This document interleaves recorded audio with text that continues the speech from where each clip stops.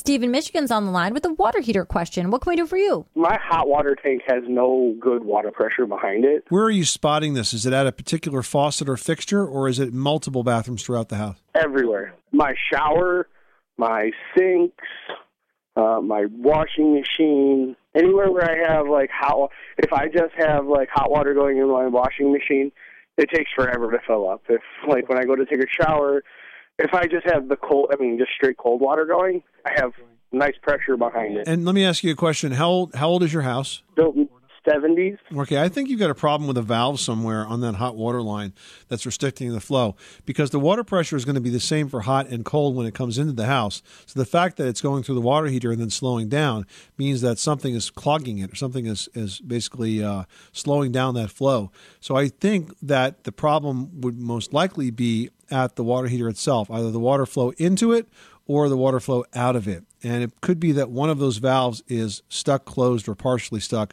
I would close the valves all the way and then open them back up and see if that makes a difference. I would also follow the line back to make sure that every single valve is fully open on that hot water side. And I suspect that you're going to find something that's partially closed, and that's what's causing this. Steve, thanks so much for calling us at 888-MONEY-PIT.